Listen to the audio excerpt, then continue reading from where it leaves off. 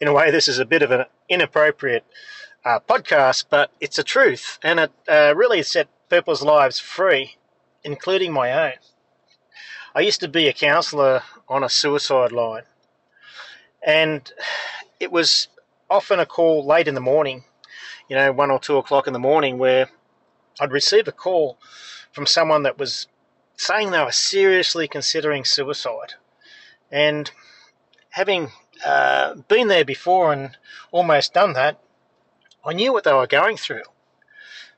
But something else came up. Now, it wasn't planned, but this happened again and again, and it received the same results. And I noticed something that I followed on from this in training long-term unemployed people and other areas, that when this came in, this humour came in, things changed. So someone would ring up and say, "Oh, mate, I'm really down. I'm thinking of suiciding." And I said, "Oh, really? That's no good for you, mate. That's no good at all. When did that start?" He said, "Oh, no, it's been going on for a while. That's terrible. Yeah, can I ask you a few questions?" And he'd say, "Oh, yeah, all right." Said, "Well, when are you looking to suicide?" And they'd say, "Oh, don't really know, maybe very soon. I've just had it." And the next question I'd ask them would be, "Well, is that okay if I just give you some advice, or can I just talk to you about that a little bit?" And they'd agree. And I said, "Well, look, I just want to clear you up a little bit, mate, that, there's a number of different ways of suiciding these days, and I just, because I'm experienced a little bit in this, I can give you some advice. I hope it helps. Look, if you're going to use a knife, make sure it's at least 150 mils long, and it's about 30 millimeters wide, and it's quite strong. Otherwise, when you end up doing it, you snap it off or something. That's terrible, And if you're using rope, well, don't use a nylon one, whatever you do, because you put it around your neck, end up slipping down and hitting your head on the floor. It's no good at all."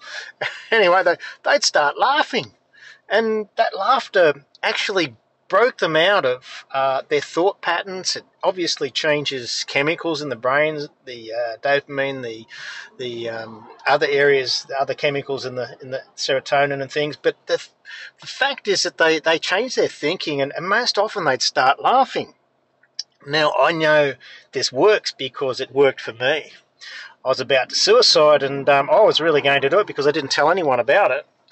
Then I had this thought come into my mind. I believe it was from God. He said, "Look, start laughing." And this last thing I felt like in my life is to start laughing, but the thought wouldn't go away.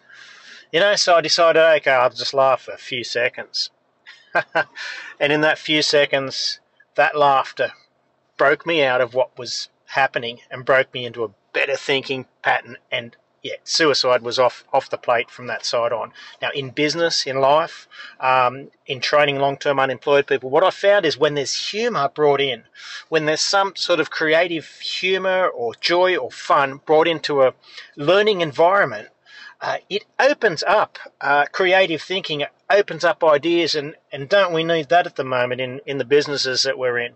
Don't we need that to be a good place of growth, getting ideas and being encouraged and having that persona about us that we can do this, we're going to do this, and nothing's going to stop us.